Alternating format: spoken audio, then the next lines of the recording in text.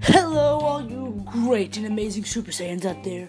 It's SSG Colin with another little podcast segment. But before I get into that, the gods of podcasts, Anchor, have just told me, I've just gotten word that my podcasts are now viewable on Spotify. That's right, guys. You guys can now listen to my great and amazing podcasts on Spotify for easy, for free. It's all good. Go listen it up on Spotify because you know my stuff is funny. If you want to go listen to Shits and Giggles with me, Derek, and Isaiah, go ahead. It's all free. It's all there. All you gotta do is look up !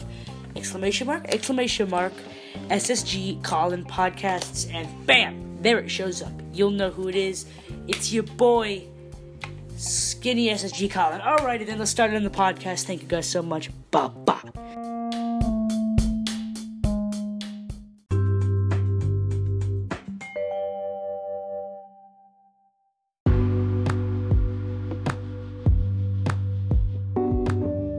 Hey, you great and amazing Super Saiyans out there. It is SSG Colin with another little podcast segment. So, today's little podcast segment, I didn't do one the day before, so this one may be a little bit longer because I made that one so long, but I missed yesterday's.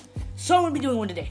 So today's podcast segment, we will be talking about, we all know him, we all love his good form, Majin Buu. And we're going to be talking about why Majin Buu is actually a pretty good character. We're going to be talking about his good traits and his horrendously horrible traits.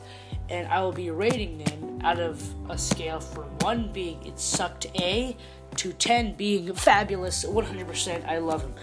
Alright, so let's describe Majin Buu. Majin Buu, when he starts off, he's a big pink blob that many people have assumed he's made of gum.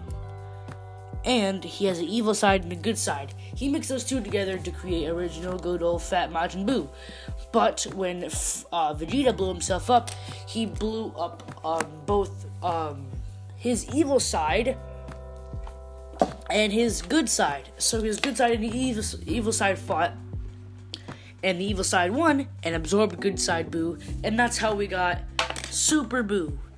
And we all know about Kid Buu. We all don't really like him. Well, at least I don't really like him. I don't know about your guys' opinion, but I really hate him. I just don't think that we needed a younger Buu, because we don't need a younger Buu that's meant to look like an adult. It's just unnecessary. But, so his traits.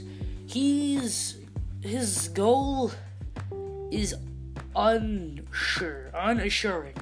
His goal is that he wants to be bad and he wants to destroy the universe because he didn't really have a life. Because he's literally evil. Because his evil self literally consumed his good self.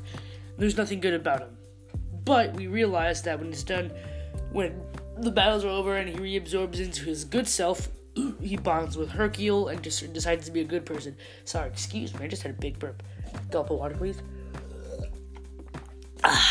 Alright, but continuing, his bad traits is that he doesn't have any traits. Literally. He's a bad guy that sometimes can be humorous. But that's it. He can absorb people.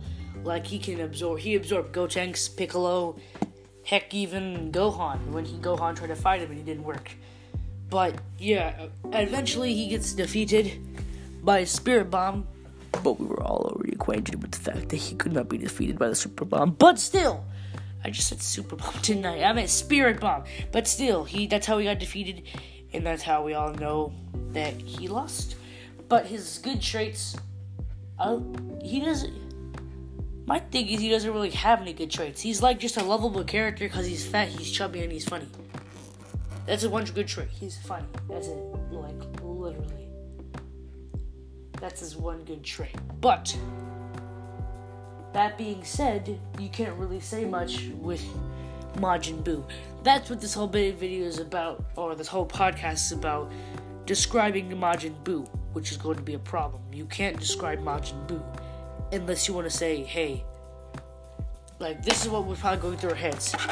I have a good idea.